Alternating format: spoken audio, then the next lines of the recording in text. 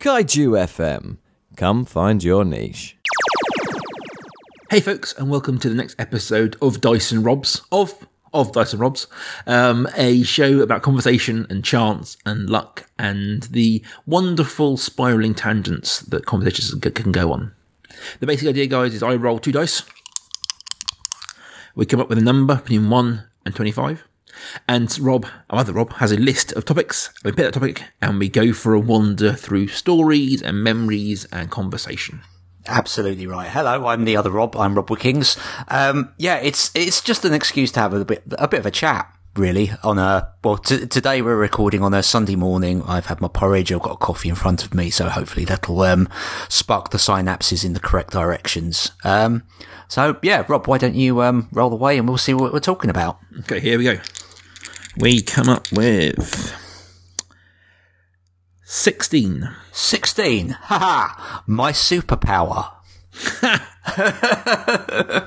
Now, this could be fun. Me and Rob are both enormous sci-fi geeks, comic geeks, all that sort of good stuff. So that was one that sort of instantly came out of me. I figured we both needed to talk about, well, do we have superpowers? That's the question. The question is, what is your superpower? Or if you had a real superpower, what would it be? Yeah, and why, I guess, as well. Yes. It's an interesting one, isn't it? I would say, do I have a superpower? Well, the obvious answer to that is no, I am not super strong. No, I do not have laser vision with the ability to burn my way through walls or anything like that. I think what we're talking about here is more a kind of that sort of thing that you can maybe do that other people find more difficult to do or that kind of thing. I'm very good at disappearing into the background. It's not necessarily an invisibility thing, but I often manage to surprise people by sort of appearing when they're not expecting me to be there. If you see what I mean. So I'm pretty much 6 foot tall. I'm tall and slim, but that almost helps with protective coloration, I guess. I can appear and disappear quite easily. And because I'm quite a quiet chap normally as well, apart from obviously when I'm recording podcasts, there's that ability to be quiet and sort of just appear in the moment when I'm required and fade out when I'm really not required. I think that there's an element of the introvert in me as well there as well, in that, I don't have to be constantly making noise or, being the center of attention. I can sort of disappear, like Homer Simpson in that episode where he just sort of walks backwards into the hedge. I can kind of do that sort of zipping and disappear. Yes. Weirdly, this is a bizarre memory into my head, but I don't know if you ever read the Hardy Boys stories as a kid. I'm aware of them. I probably would have read a couple of them because I'm a voracious reader. So yeah, Hardy Boys and Nancy Drew, that sort of stuff. I was heavily into the Hardy Boys. Right. Heavily into them, and now this is going to be a deep dive, but there's a point in the Hardy Boys stories in which things take a really dark turn. Okay. So they go from being like, well, Old Man Jenkins has stolen some shoes, to being their girlfriends are blown up by a terrorist. Oh my God. And they go down a dark path. And they end up working for some sort of vague, shadowy government organization. Wow. This is all canon. And he ended up working for someone called Mr. Grey. Okay. And Mr. Grey, he's every time he's described, he's exactly what you're saying. He is just forgettable. He's just, everything about him is just slightly grey. And every time they bring this guy in, he turns up and sort of, gives them a mission or something like that, he becomes that kind of character. But he always goes just being a bit like, you'd forget, your eyes would just glaze right over if you saw him. And that always struck me as a really kind of handy, like, real world power. Like, it's not you're invisible. You just kind of forgettable. Yeah, I mean, that was always something that fascinated me about James Bond and that sort of thing. The fact you had this character, the whole point to espionage and tradecraft and things like that is that you can disappear into other characters. You can be what the mission requires you to be. Whereas James Bond is always just like, hello, I'm James Bond. Bond's James Bond. Hello there. I'm going to drink lots of cocktails and, hello, fancy woman. I think you and I are going to be together later, aren't we? Ha ha ha. Terrible James Bond accent. That's the worst Sean Connery I think I've ever done, but there you go. But you know what I mean? It's like spies should not be what James Bond is. I mean, he's like the worst spy. He uses a real name. Yeah. If we ignore fan fiction about him being James Bond being a code name. Yeah. But like you look at something like I know Bourne. Like Bourne, by its very nature, is about people who are in the background who turn out to be spies. And it's all very kind of secretive. Whereas Bond is just literally, I blown up a building. I'm the worst spy. Oh, James, you got yourself on the front page of the papers again, didn't you? That would probably be a sackable offence if you were actually working for MI6. If not, get you banged up. But there we go.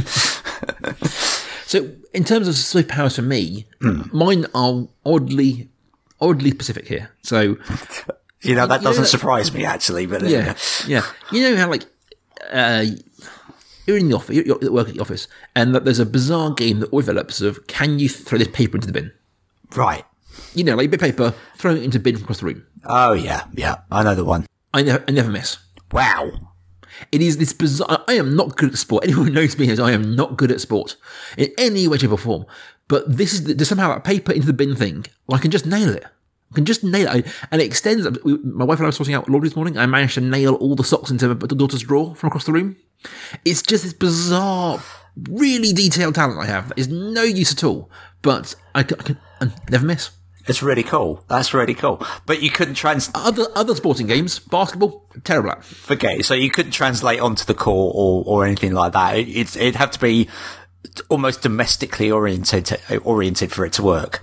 I'm okay at frisbee, but that's okay. My powers get me. But yeah, it's I can just nail it. It's only like small light things. Give me like a hardball basketball, but no, like bit of paper, yes. Pair of socks, yes. It's a bizarre talent everyone has. Interesting. Because I mean, obviously, things like a scrumped up piece of paper has a very specific kind of aerodynamic property to it as well. I mean, I'm terrible at that sort of thing. Yeah, that is absolutely that's kind of like my kryptonite, if you want. If I throw something at a bin, it's guaranteed to come off the rim and pretty much back to my feet again. It's just like it's like the universe saying, no, you failed at this one, mate. Sorry. Well, the thing, you scale it in any direction, any direction. It doesn't work for me, but that one can. Yeah. That I can lick my own elbows. You can lick your own eyeballs? Elbows. Ah, okay. It's one of those things people say that no one can lick their own elbows. How the hell do you do that? I'm actually here now. I've got my hand round the back of my neck, and I can see my elbow, but there is absolutely no way that point of my body is going to get any moist at this point in time. It comes from two things. One, a willingness to absorb a lot of pain in my shoulders. Yeah, fair enough. And two, a abnormally long tongue. Wow. Not like freakishly long, but long enough. Yeah. But yeah, it's one of those things you often see. People can't lick their own tongues. But I lick their own elbows. But I can. Those are my two real world powers. Useless. But there we are. See, I'm sure there are certain members of the readership, listenership, who would sort of say an abnormally long tongue is a superpower in and of itself. But that's going to go down a conversational route that's probably not appropriate for this time on the Sunday morning. I can always reach the bottom of yogurt pots. I'm just saying, yogurt pots, muller lids. I'm all over that. Wow, that's brilliant. No, see that's spoon action for me. Yes. Although I'm quite prepared to get my finger in there. Yeah, that's not a problem at all. We are diving fast down a dark path of innuendo here, guys. So I'm going to pull it back a little touch. Wow. So, moving from the real world into fantastical. Yeah. What if I had a superpower? Yeah. What am I? No, I'm not. It hasn't got to be like I would have Wolverine's powers, but some sort of I don't know. I'm not talking about omnipotence here. Like something that's you've seen in popular culture, something like that. Something that's within the realms of possibility. Like being God doesn't count. No, that's very. Well, what I was going to say actually is the one thing I always wanted to it is kind of a non-real world ability, but the idea of bilocation, the idea of teleportation, being able to instantly be like, and I tell you where it came from is 25 years of commuting. Just absolutely, just absolutely did it for me. The whole notion of, okay, I have finished my work day. I now wish to go home and I wish to sit in front of the telly with a beer and just chill out for a bit. In order for that to happen, there is an hour and a half to 2 hours of boredom and effort in front of me. Why can I not just bamf in and bamf out, do a night crawler and just like, here, I'm done. Here I am at home, and a quarter of a second has gone past. And I just think that'd be that would be the joyous thing. I completely understand that. I think it's one of those things. Like teleportation would be so useful. Just be able to just I mean, things like I live in Shropshire. Rob lives in Reading. We could record in person. Bye, Sarah. I'm going to go and record Rob, and boom, I'm suddenly in Reading. Suddenly commuting and holidays become this bizarre thing. Now, weirdly, I don't know if you've ever seen the movie The Man in the White Suit. Yes. Alec Guinness. Yeah, Alec Guinness. So they do have, basically it's about a man who invents like a white suit that is durable, doesn't stain, all these kind of like a perfect suit. And it's all about how this utterly destroys the sort of the model of suit production, and like, everyone hates him, the bosses hate him, the workers hate him, all that kind of stuff. Yeah. And I remember way back in the day when I think Sci-Fi Magazine used to do like a writer's submission thing, which humble brag, Rob won a few times. True. I never did, but I did write a story for them once about how someone invented teleportation and how it destroyed the world. Because suddenly border controls don't happen. The entire airline industry's gone. Shipping's gone. Cars disappear. And the amount of industries that get utterly destroyed if teleportation exists. Yeah. And how this radically shifts the entire... One invention just radically shifts the entire world. You can teleport to Mars. Suddenly, NASA's gone. Yeah. And it was that kind of taking that idea of like, oh, what happens with this? And just taking it to its final conclusion, I really enjoyed. But I love the idea of these things. But that's always why I kind of enjoy like the thought experiments that come around X-Men. Like if someone like X-Men existed, it would destroy the world.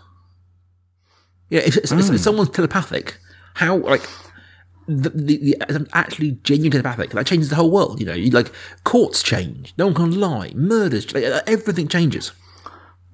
Absolutely. I mean, it's not necessarily when you say destroy, what you're meaning is a radical reinvention of the way things are. I was reading an absolutely fascinating article about autonomous cars the other day, and how if driving changes that radically, so you basically just get in a car and the car will take you somewhere. The way cars look and work will change completely. There's going to be none of that whole sort of, you can't sit in front of a wheel and guide it. So it's effectively going to turn into a room on wheels. And what that is also going to mean is you're going to start thinking less about travel and more about, having stuff kind of come to you, even though you're going to it. Yeah. You're effectively going to be walking into another front room, and 20-25 minutes later, you'll be at a restaurant. The restaurant will be there. The restaurant will effectively have come to you. And how that changes things like the high street and retail and all that sort of thing is kind of a really interesting sort of thought experiment, really. If transportation becomes something different to what it is now, how does that have knock-on effects up and down the line? Yeah, I mean, everything changes at that point, really. And transportation is obviously this huge employer. Taxis. Taxis is a big industry. Haulage is a huge industry. And it's one of those things that a lot of, I think, locally, we have pizza delivery, food delivery people. That's an industry that goes away. Yeah. Yeah, absolutely. Once this stuff becomes affordable everywhere, there's a quite a well-known video from CGP Grey about the AI revolution and how it's going to impact the world. And it is like it's if this. I mean, obviously, this is big ifs around because none of this technology actually exists properly, fully deployed yet. If this comes off in its own way, like the revolution that my daughter's going to see in her lifetime is going to be huge. You know, there's a genuine chance. My daughter's she's a toddler currently, so she's under 3. There's a genuine chance she will never learn to drive. Yeah, absolutely right. And is that necessarily a bad thing? Is that necessarily a good thing? It's certainly different, but it'll be 13 years till she can even start. And Tesla's already doing some really amazing things, and they're not the only ones. Oh, I mean, the change in the automotive industry over the past 5 years has just been extraordinary. When you think about how like when the first Nissan Leaf came out, it had a range of about 50 miles. They're now talking that's gone up to easily sort of 250 real world. Yeah. And you think about the knock-on effects of that as well. Even if autonomous stuff is probably 30, 40 years down the line, electric cars are definitely not. And the whole notion of refueling becomes something different again. It's not just a case of pulling into somewhere, sticking hosing some petrol into your car and then disappearing again within 4 or 5 minutes. It's going to take you half an hour. Yeah. In which case you need somewhere to sit, relax, read a paper, have a coffee, whatever, while that happens. So that means the forecourt radically changes as well.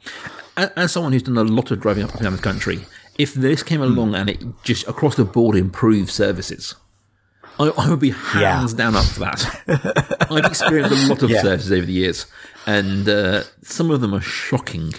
And if this was to be the driver that actually turns that around and makes that something that's worth looking at, then I'm totally on board for that. Oh, absolutely. Yeah, I agree with you there. But I mean, there's a few that are sort of outliers of actually being quite pleasant. But yeah, in the most part, they are definitely somewhere. They're refueling stops in every sense of the word, aren't they? There's somewhere where you stick some petrol in, you get a coffee or a Burger King down your neck, and then you're back on the road, and that's it. And you get in and out as soon as possible. They're not designed for you to stick around. No. But see, for me, superpowers, I don't know. Like telekinesis has always applied. I think seeing Star Wars in an early age, the whole Jedi thing, be able to move things with your mind, that was always been an appeal to me. But also, I'm quite lazy. So, bringing things over to me, like that appeals in a good way. I didn't want to say that, but I absolutely get what you're saying there. It's just like, my beer is over on that side of the coffee table. I am sat here and I have the cat on my lap. Therefore, it would be something of an issue for me to move to get my beer. If I could just do the whole sort of reach out and the beer slides across the table into my hand, that would be a good thing. So I'm down for that. Though I think if I'm being brutally honest, flight. It would be flight. Flight. Yes. And it's entirely selfish. It wouldn't change the world. It wouldn't all that. But just to be able to fly would be immensely fun. It'd be immensely fun for me. I think I get a lot of kick out of that. And I would go full wings.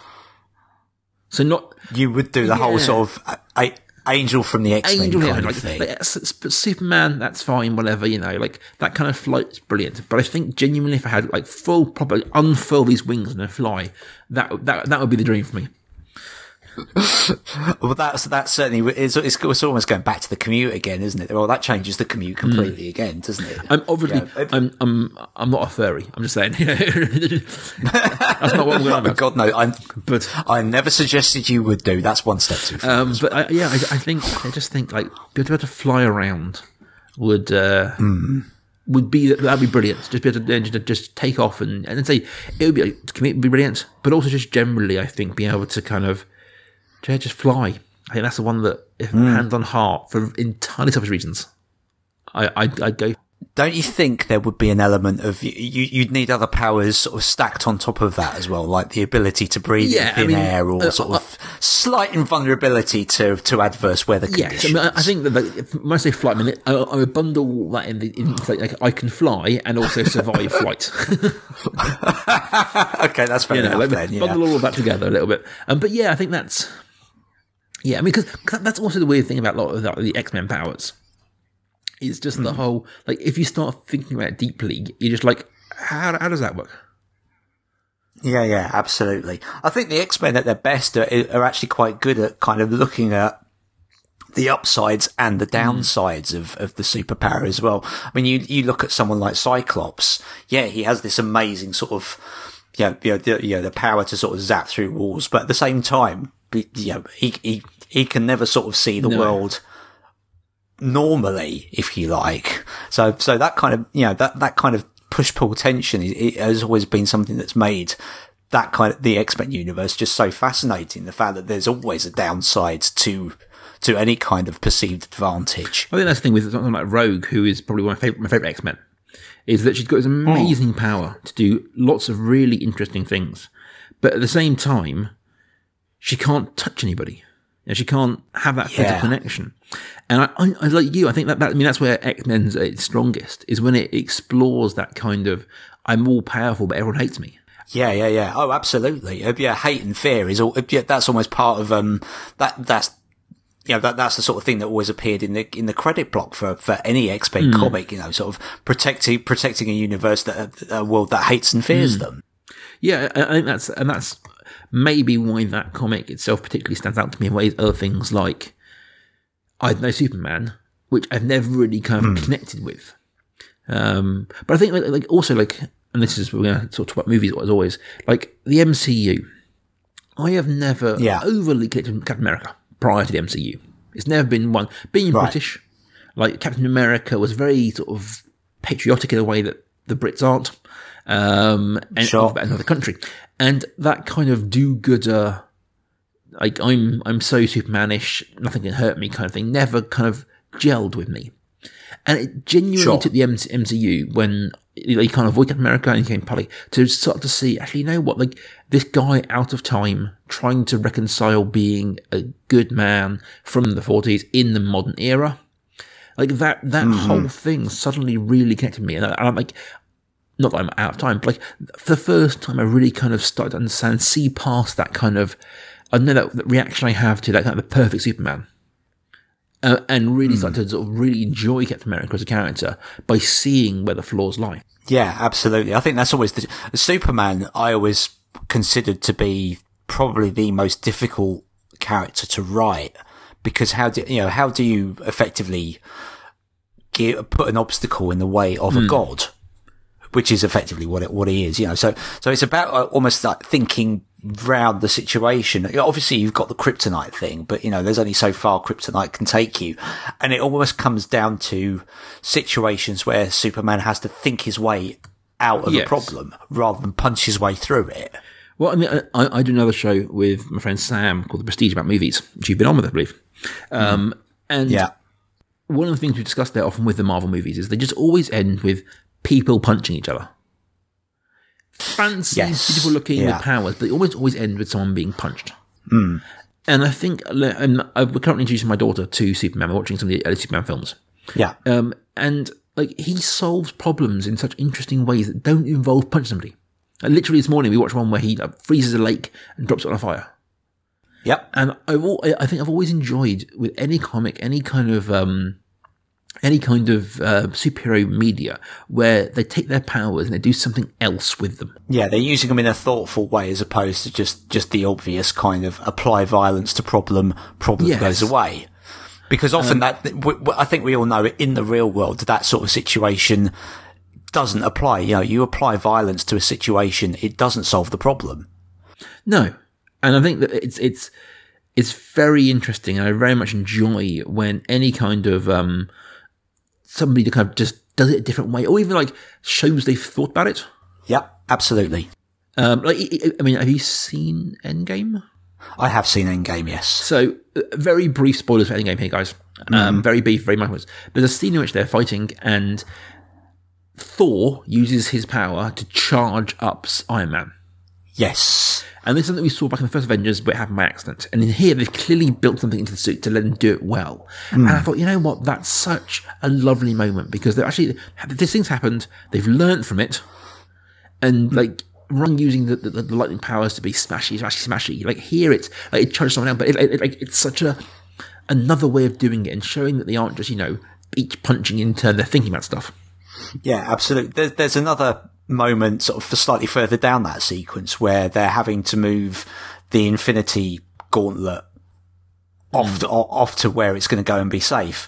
And you've got this whole, it's almost like a sort of sporting moment where you've got it being handed off like a rugby ball or something from one hero to another hero. And they're kind of using it as almost like it's like a run at the goal. And again, that's really nicely done because it's thought out and it feels like it almost feels more like a gaming moment than it does a sort of movie moment.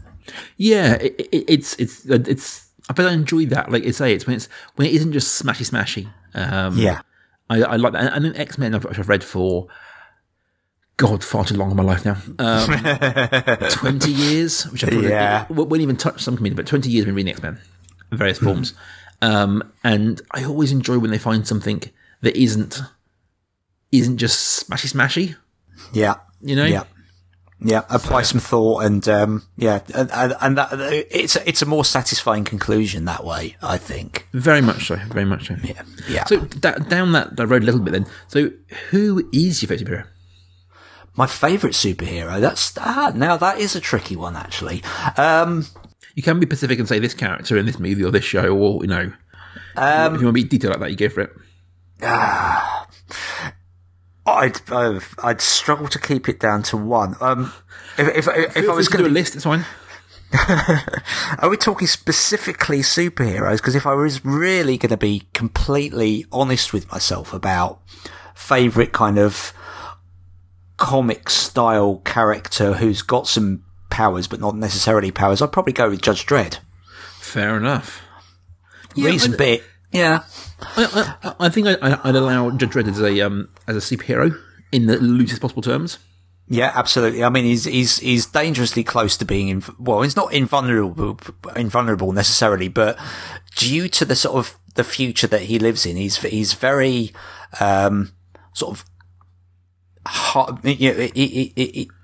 he doesn't hurt easily. No. He'll survive stuff that any normal person just absolutely would not. And with things like the recycle technology that they've got, the amazing thing about the Judge Dredd story in 2000 AD is that they allow him to age in real time. So the Judge Dredd that we read about today is actually 40 years older than the Judge Dredd that we read about back in, I certainly read about when I was like 9-10 years old.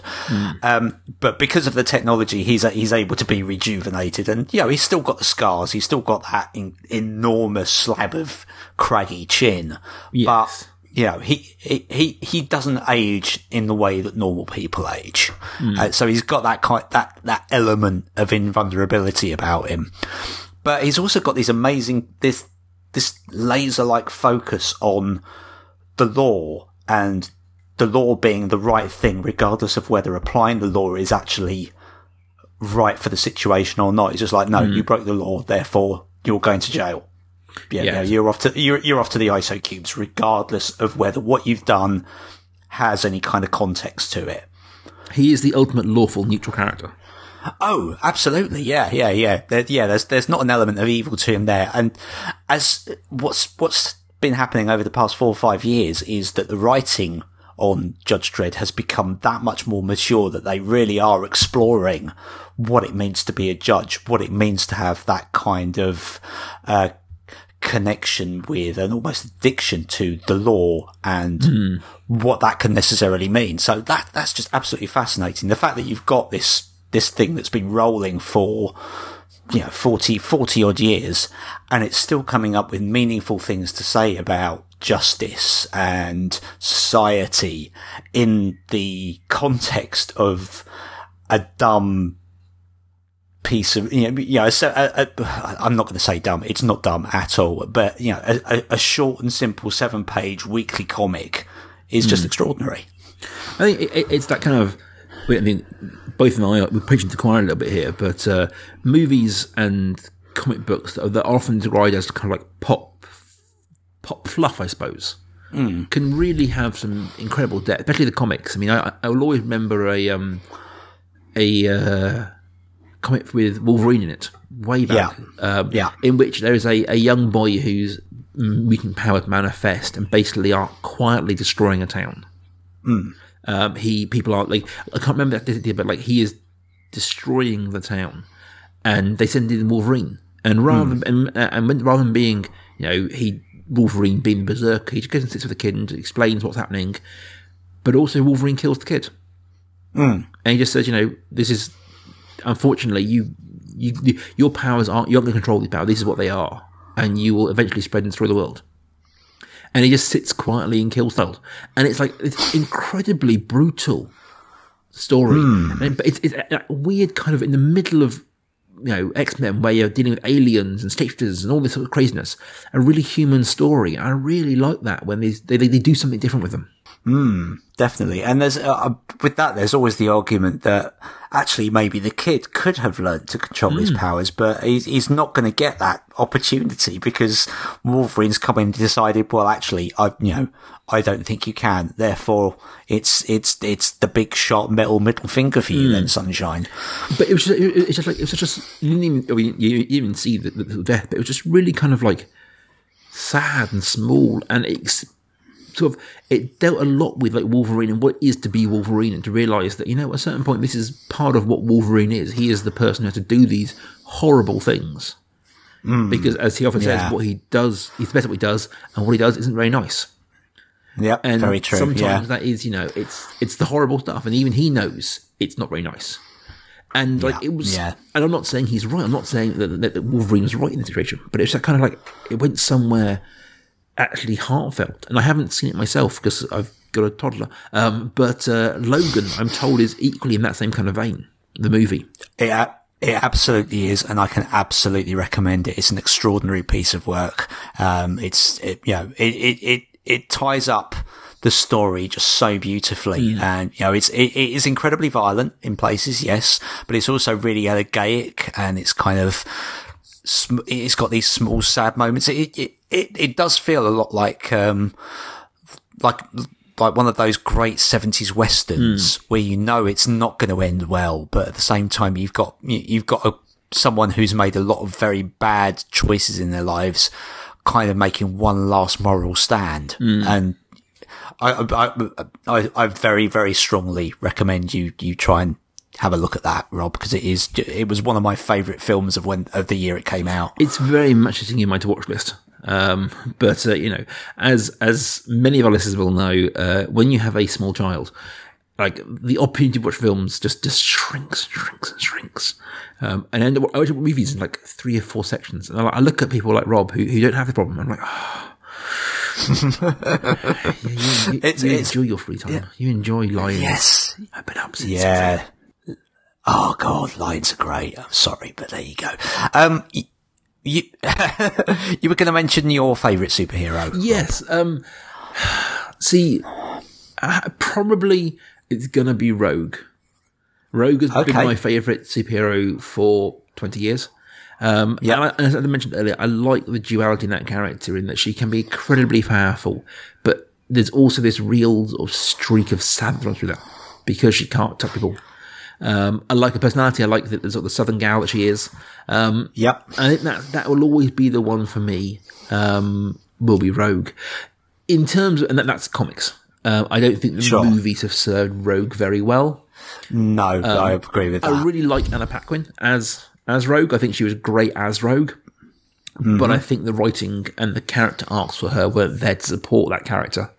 I think, a bit of a tangent here, but I do think that the X-Men films, as much as I like them, clearly had favourite characters and stuck with them. Oh, well, you've got the whole Wolverine thing where they basically sort of spotted Wolverine and knew they were good. That's where the franchise lay. So Wolverine and Magneto and Professor X, those are their big big players, and they're trying to bring overly in Dark Phoenix now. But I think for Rogue, I felt misserved. But in the comics, I've always really liked Rogue. In terms of the movie world we live now, I'm torn. I think probably Thor overall, but overwhelmingly the last 2 films he's been in. So in Ragnarok, and then the dual Endgame Infinity War. I enjoyed him in those two more than I've enjoyed him in the early movies. But if I'm going really to my core, I think my favourite movie superhero is Blade. Ah, good choice. Now, technically a Marvel film, but not part of the MCU. Although I would absolutely adore them bringing that in.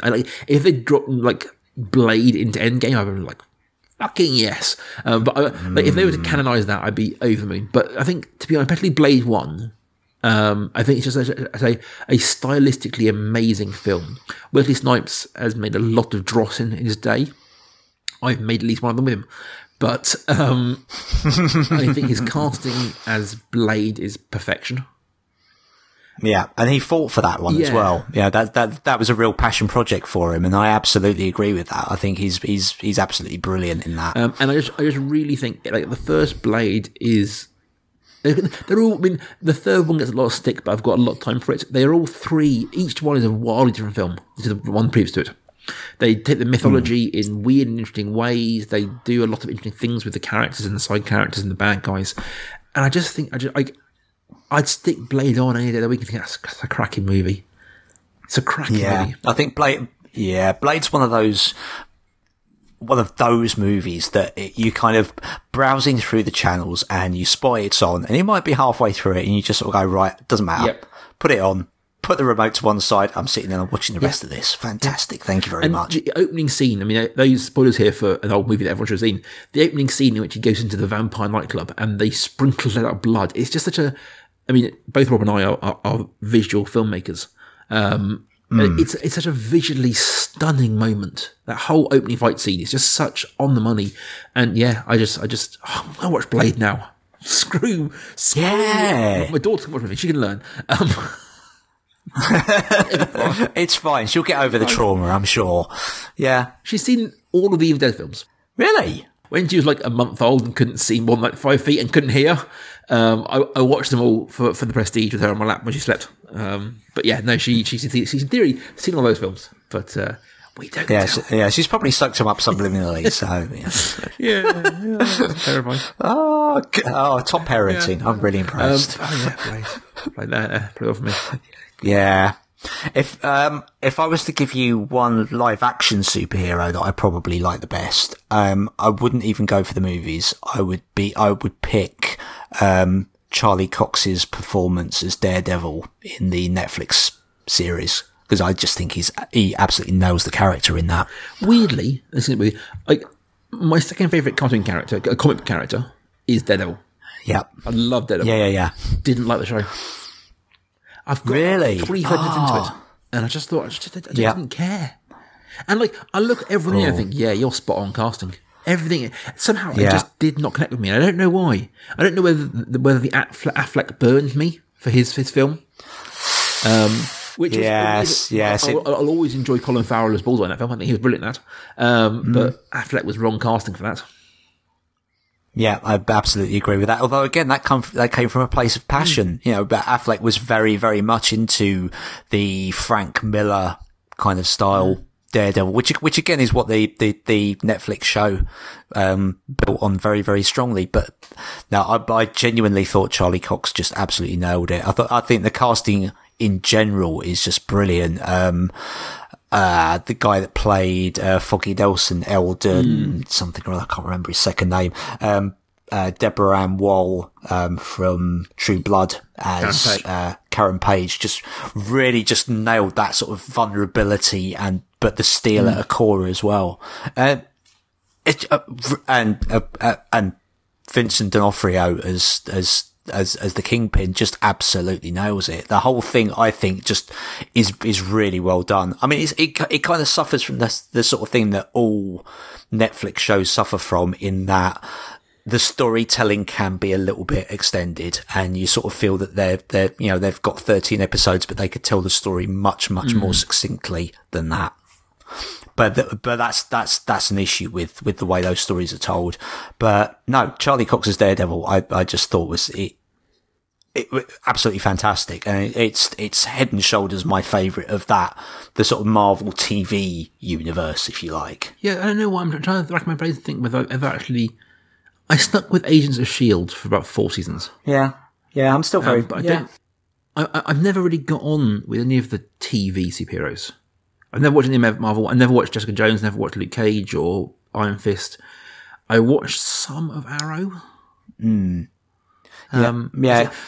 Since Dean Cain and Terry Hatcher in the 90s, I don't think I've watched much of TV superheroes. Wow. It seems strange because like superheroes, like I'm a big comic book fan. I'm racking my brains to think of a superhero TV series that I've actually kind of stuck with. Maybe not. No, I think I'm probably the same. I mean, I've got friends that are massive advocates of the whole Arrowverse and sort of rave about it, the whole sort of Flash thing. And apparently Legends of Tomorrow is supposed to be excellent as well. That whole sort of almost Justice League kind of a thing. But I have friends who aren't exactly the same, who are just like that. They are all in for this whole universe, and at this point, it feels a bit sort of intimidating to try and jump into it.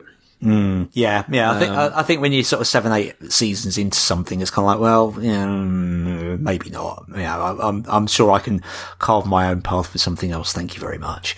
Yeah. Well, that's it for us for another week, guys. Thanks ever so much for listening. Rob, let us know where we can find you on the social medias. The social medias, genuinely, well, I mean, right now, none of them. Brave, like it. Because I am taking a extended break from Twitter. Cool. But overwhelmingly Twitter. If you want to find me anywhere, I will be on Twitter at Rob Kaiju. But I am currently in the process of taking a month, if not 2, off from social media. Partly through having a bit of Game of Thrones spoil for me recently. Right. And I thought, you know what? Let's walk away for a little bit. It's been brilliant. I've missed entirely Eurovision. It's been wonderful. Oh, mate. Oh, well, that was drama. That was big drama last night. So one of those things passed me by entirely. Eurovision does. I've never gone with it. And this time, everyone loves it. And this year's been lovely because I just saw it last night and went, and carried on. It wasn't brilliant. It was brilliant.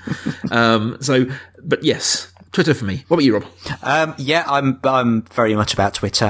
You can catch me as Conojito. That's Conojito.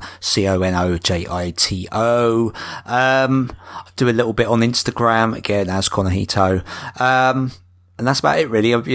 I would love to have Rob's tenacity at being able to walk away from social media, but I am such a tart for that sort of thing, I'm afraid. I am too, and that is half the battle. Well, it's half the battle won by the sounds of it, so good for you. Yeah, well, if it ever comes up on the dice, then I'm sure we can discuss it at some point. Amen. Right, okay. That might have to be the replacement for this particular slot in the list of 25. Yeah, if we're all 16. So, guys, you can find us anywhere you find podcasts. And if you do like this show, it is a thing we love doing. So please tell your friends about it. Please spread the word about the show. We are only new. We are only getting going. But we would very much welcome any kind of input and any comments or thoughts you have. Find us where we've said you can find us. Yep, absolutely. Yeah, thanks for listening, guys. See you soon. Bye.